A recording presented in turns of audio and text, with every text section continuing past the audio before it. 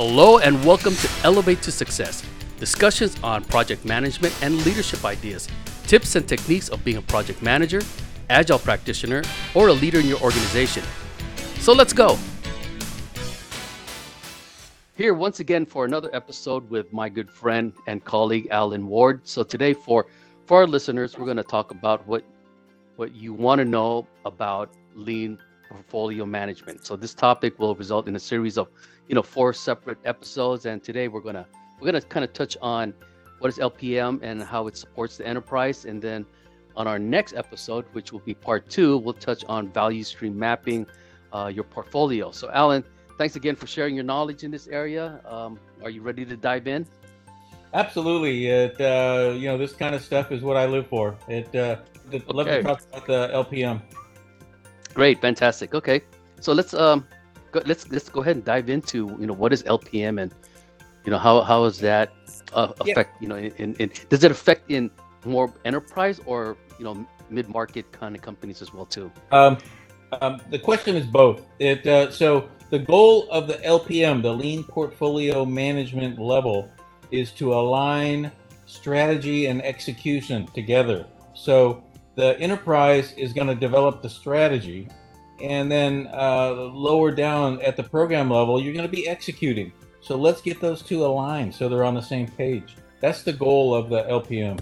And so what is a portfolio? So what we call a portfolio is one or more development value streams that support a specific business domain. And so for a small company, small to maybe medium size, you're going to have a single portfolio. So you can have, epics that are in HR, competing with epics in finance, etc. And so I remember working at a medium-sized company where HR wanted a new system, and they were competing against finance, who wanted a system for themselves. And so it's a single pie of money, and so they have to compete which one brings the most value. For larger companies, there's typically a portfolio for each business unit. So like when I was at USAA, they had 8. They had one for risk, and one for HR, and then one for customer support. And so for a larger company, it can be many, and for a smaller company, it would be one. So let me ask you this question. So if each of the departments have their own portfolio, does that portfolio then follow through up the chain of, up the ladder into the more bigger picture of the scope of what the company or what the goal is? Exactly right. And that's what we're going to talk about in a few minutes, is connecting the portfolio to the enterprise. Got it. Okay. They can't go off and do their own thing. They have to be, it's like, think of it like a V8, where each one of these cylinders is a portfolio, and they all have to work together to move the car forward so that the enterprise is successful. Right. Yeah, I agree. Yep. So one of the things I mentioned a couple minutes ago is a portfolio supports one or more development value streams. And so then you're going to ask, okay, what's a development value stream? Well, a development, I'm going to get into that in detail in part 2, Mm-hmm. But if I had to describe it in short, a development value stream supports an operational value stream, where an operational value stream is all the steps that a customer would take through their life. So we usually call it order to cash. And so a development value stream would be all the systems and people which support and develop that operational value stream. So if a operational value stream is to get a loan at a bank, well, then the people in the back who develop the systems to support all those different computer systems that people use to get a loan, then that's your development value stream. So it makes sense if you think about it that way. Oh, I see. Okay, gotcha. And so it's not a simple task to identify your development value stream. So that's what we're going to talk about it in part 2. So once again, let me reiterate, a small enterprise, I'm not going to give a certain amount of people or a certain amount of dollars, but what they say is a small enterprise would have a single portfolio, and then a larger enterprise would have multiple, many. And so the goal of having a portfolio is to bring in all of the people who work on this value stream so that we can, so to speak, connect the silos so that we can eliminate delay. And so lean thinking is all about eliminating delay. And so lean came from Toyota, and from them, lean thinking was wasted parts. We don't want to waste any parts. Well, with software development, lean thinking is eliminating wasted time. And so when you were talking about silos, connecting the silos, are you talking about the certain areas in the groups? All the different groups that are connected. Like, say I'm building an application to go on an iPhone, which is gonna say it's an insurance company and it's gonna help get you a quote. Fine, okay. Is the compliance organization gonna have to review this? Is the DevSecOps group gonna have to review this? Is legal gonna have to review it? Is compliance gonna have to review it? Each one of those organizations is a silo, and if you gotta send something to them and then wait to hear back, that's a delay. So the solution is put them on the team, on the bigger team of a value stream, so that you can anticipate that need and minimize the delay. Gotcha. Okay. Yeah. So, think about it like, in my training, I talk about a SEAL team all the time. So, a SEAL team, every single SEAL team has a guy on the team who's a medic. So if somebody gets hurt, the guy's right there on the team to help, plug the hole or do something to you. Yeah. So ultimately, we want to organize the portfolio around the flow of value. So how quickly can we give value? So what I mean by value is, something for the customer to benefit from. The quicker and sustainably we can deliver that, the better. And anything we can do to shift around the organization to enhance that value delivery is what we're looking for. Right. Yeah, and I guess it would be, stabilizing the teams and making sure that they're all in sync together. Yep. Okay. So the next thing I'll ask is, what's the benefit of organizing around a lean portfolio? Because, I've come into organizations that had waterfall portfolios where you have all these different projects and dates and scopes and all these things. But having a portfolio that supports value streams, that supports agile release trains, that supports teams, enables long-lived, stable teams. A group of basketball players that have been playing together for a couple of years are surely going to be able to play better than putting together 5 different guys every month. And so it's going to enable shorter time to market, and will contribute to higher quality, and actually supports other lean mechanisms that we'll talk about later. So the lean portfolio management is the highest level management of work.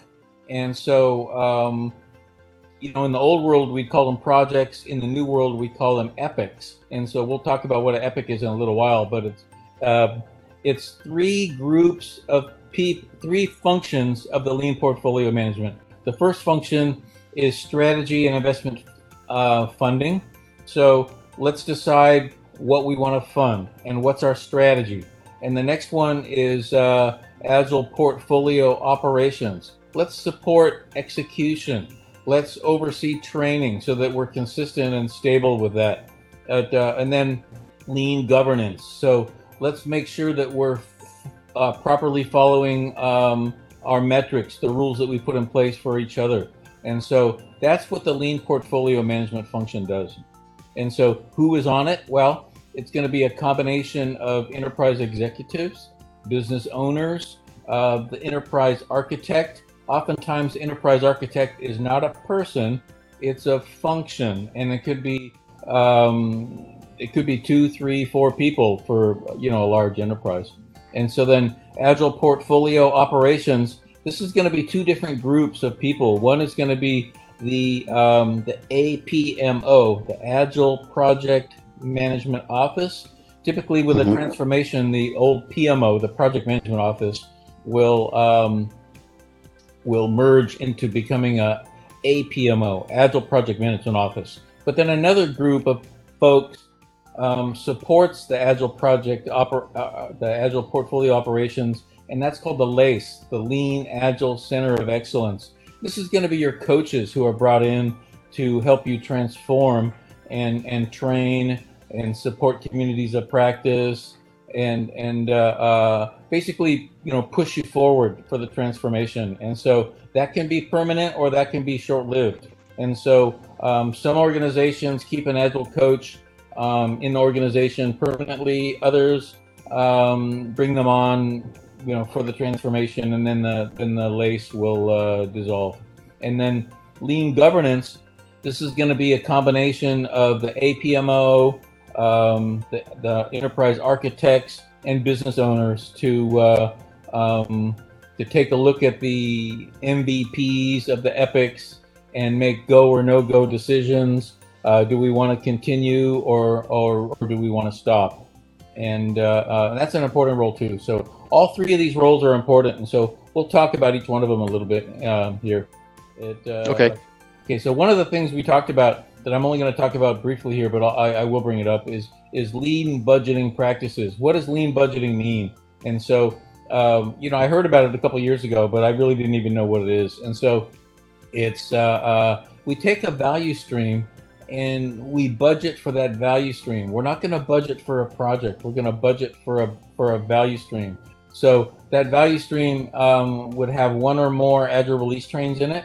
You do some arithmetic and you add up the cost of all the people that are on that Agile release train or value stream, and then you approve the budget for that. And then you make decisions at the LPM level on what you're going to put in and what you're not going to put in to that value stream. So decisions can be made quicker, and you can look at the outcomes of those decisions quicker. And so it's easier and cleaner.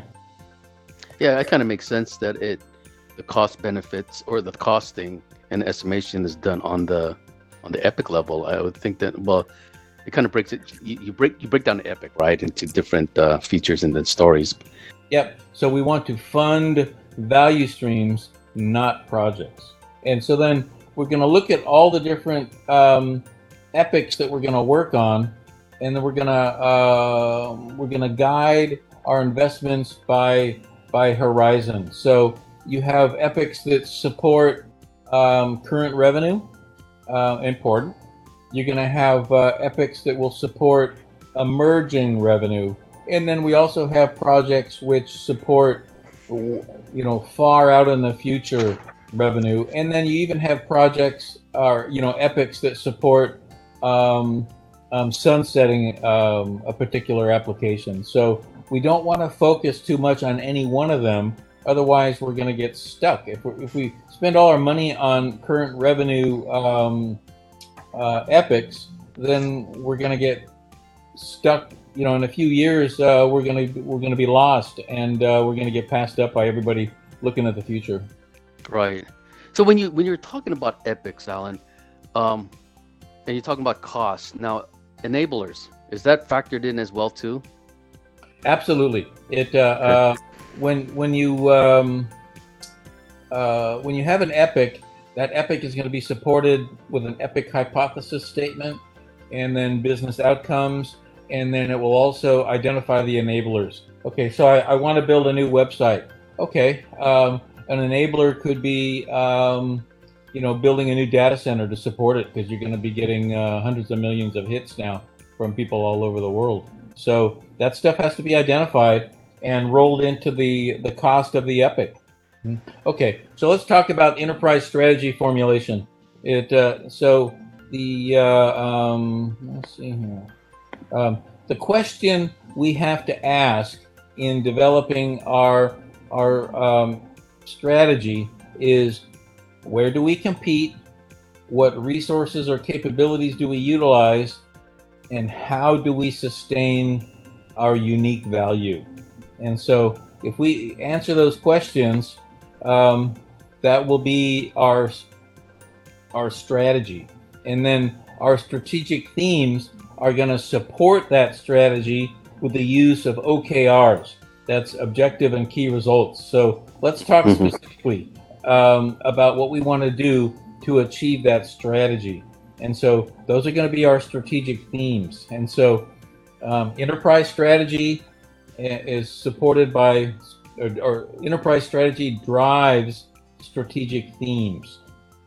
And so once we have identified our strategic themes, then we go to the next step, and we can identify our current state canvas. And so current state canvas is going to identify resources and revenue streams. And at that point, you'll have your value streams. We're gonna talk about the value stream mapping in our next episode. But you'll have identified your value streams, and then from there, you're going to be able to do a SWOT analysis. That strength, weakness, opportunity, threat, and that SWOT can then be shifted into a TOWS, TOWS, so that you can identify opportunities against those threats and opportunities against our strengths. And so that will be used to identify potential future canvases, and then we will analyze those and then agree on our future state canvas that we will drive towards.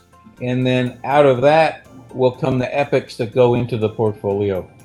I see. So basically, it's almost like a charter in a sense. If you're looking from a traditional standpoint, traditional project management is you have your canvas domain, which is the understanding of what those, what the portfolio is going to look like, or what the epics and things like that, and what the current state and future state would be based on, like you said, your SWOT analysis. Yep. So I'm guessing it's like a project charter or project scope in a sense. This actually came out of this thing called the business model canvas, and so it's an evolution of a charter. Absolutely, it's it's evolving from what used to be called a charter, because this is a long-lived artifact. When you're saying TOWS, I haven't heard that quite a while. I heard SWOT, and it's I guess it's backwards, right? SWOT to TOWS. Yeah, right. So SWOT is going to be you make 4 blocks. One is going to be strength, another one is going to be weakness, and then another opportunity and threats.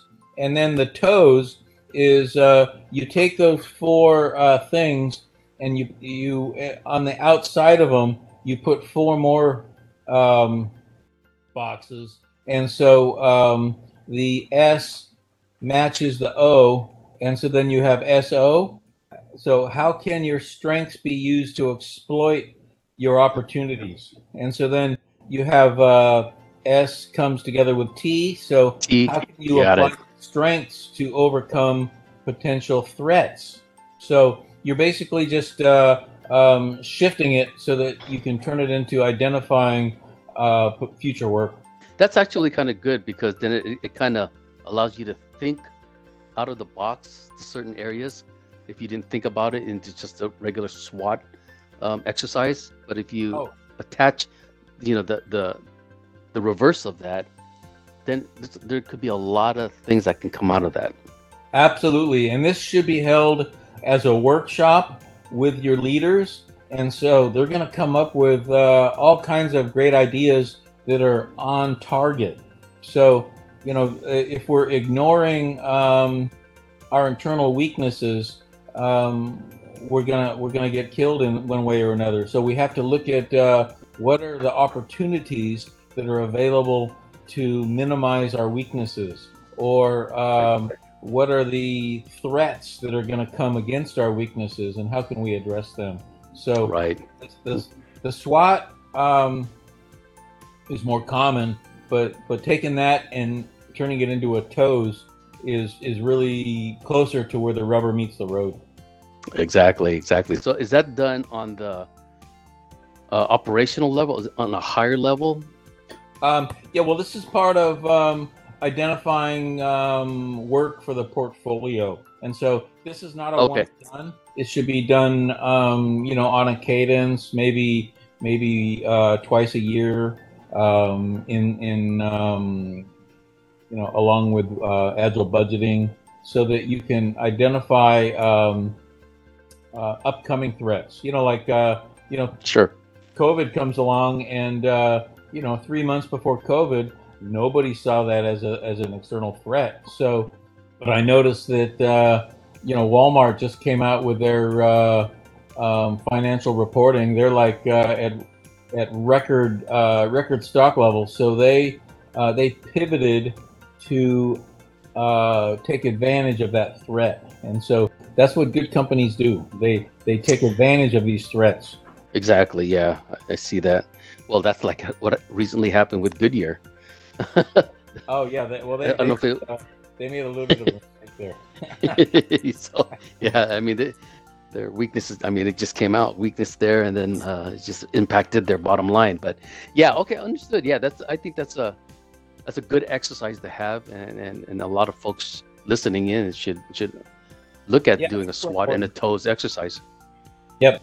So just going back, we have our enterprise, and then out of the enterprise comes the strategic themes, and then out of the strategic themes comes the current state canvas, and then we diverge that into potential future canvases, and then we converge into the future state canvas, and then out of that come the epics that go into the portfolio. Okay. So that's the last process, basically. Yep. Then you actually have a portfolio, and so that's the end of part one. So the next part, we're going to actually talk about how do you identify the value streams that go into that portfolio. So you can go to scaledagileFramework.com and click any of the links on that big picture, and you can deep dive into any one of those subjects. This is a multi-day class, so we're talking pretty heavy duty subject here. Right. Yeah. And what you folks are listening to is a very high 50,000, 100,000 bird's eye view of what Alan had gone through. So portfolio management is important, and it gets into really the details underneath of how to put one together. You said you were going to talk about portfolio epic. Are we there yet? We're going to talk about that. I think what is part 3 is talking about the portfolio Kanban. Got it. Okay. So yep, I jumped ahead. That Kanban are going to be the epics, and so we're going to deep dive into what is an epic, and that's supported by the hypothesis and the lean business case. What's in a lean business case, and how does that move through the Kanban? Right. Okay. So basically, what we did is we did the first, like you said, when you broke it down into different phases, we got to a point where we have the future portfolio canvas, right? And the next stage would be the epics, which then we'll talk about that at part 4, I believe. How do we know what our value streams are, and what value stream does this particular epic go into? So we're gonna talk about the operational value stream, and then the development value stream, and then how does this epic relate to that? Okay, sounds good. So is there anything else under the configuration and supporting the enterprise? Not that I can think of. I would urge everybody who's still with us here to go to scaledagileFramework.com and go to the top of the big picture and take a look at a couple of those links, and it will go into more detail about how the enterprise drives the strategic themes, which drives the canvas, which drives our portfolio Kanban. And so this is a great subject, and so but it's not a light subject, and so you really got to dive pretty deep into it to get value out of understanding it. Yeah, I'm going to be teaching a public class next month for lean portfolio management. It's normally an in-person 3-day, all-day class. I think we're going to be teaching it online over 4 days.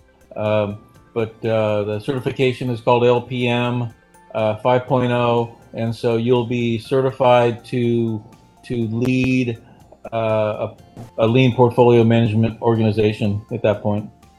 That's fantastic. Yep. All right, I guess this comes to the end of this series. Or is there anything else, Alan, that we have for part one?